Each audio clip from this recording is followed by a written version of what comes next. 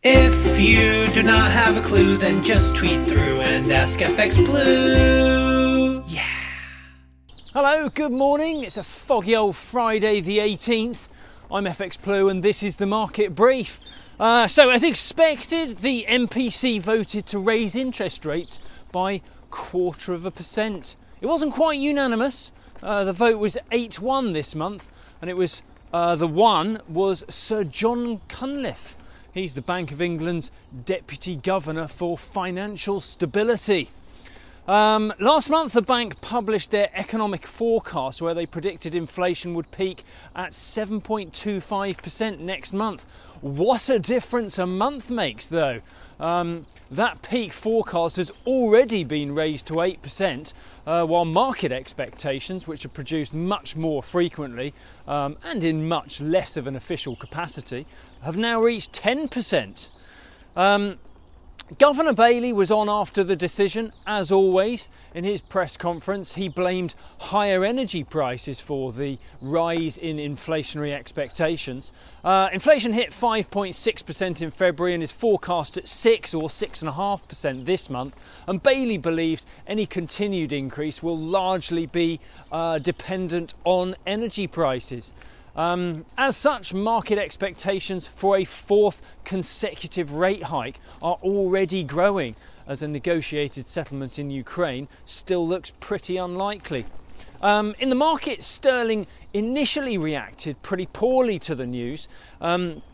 We dropped from around 132 against the dollar to just under 131 before recovering a little later in the day to around 130.50, which is where we opened this morning. And it was a similar story against the euro too, dropping from around 119.50 to 118.30 before drifting back towards 118.70, where we opened this morning.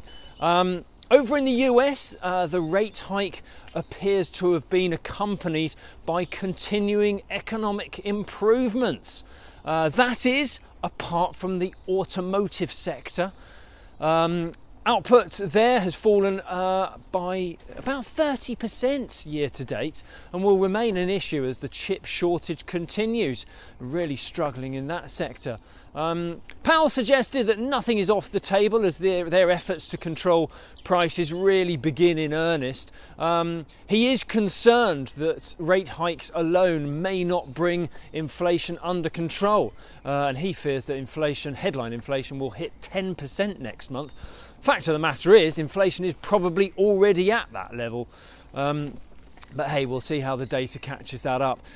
Goldman Sachs has been on. They issued a warning about recession in the US and in Europe. They raised concerns of stagflation, our good old friend, fearing that falling activity with rising inflation could already be a factor. And you know Goldman's, they're a smart bunch over there. Maybe there's no smoke without fire, as they say, right? In the market, the dollar index continued its retreat yesterday. It fell for the third consecutive day. We reached a low of 97.70, and euro dollar, that opens this morning just shy of the 111 mark. And that's it, capping off another week. Hope you have a great weekend ahead, and do join me again on Monday. If you do not have a clue, then just tweet through and ask FX Blue.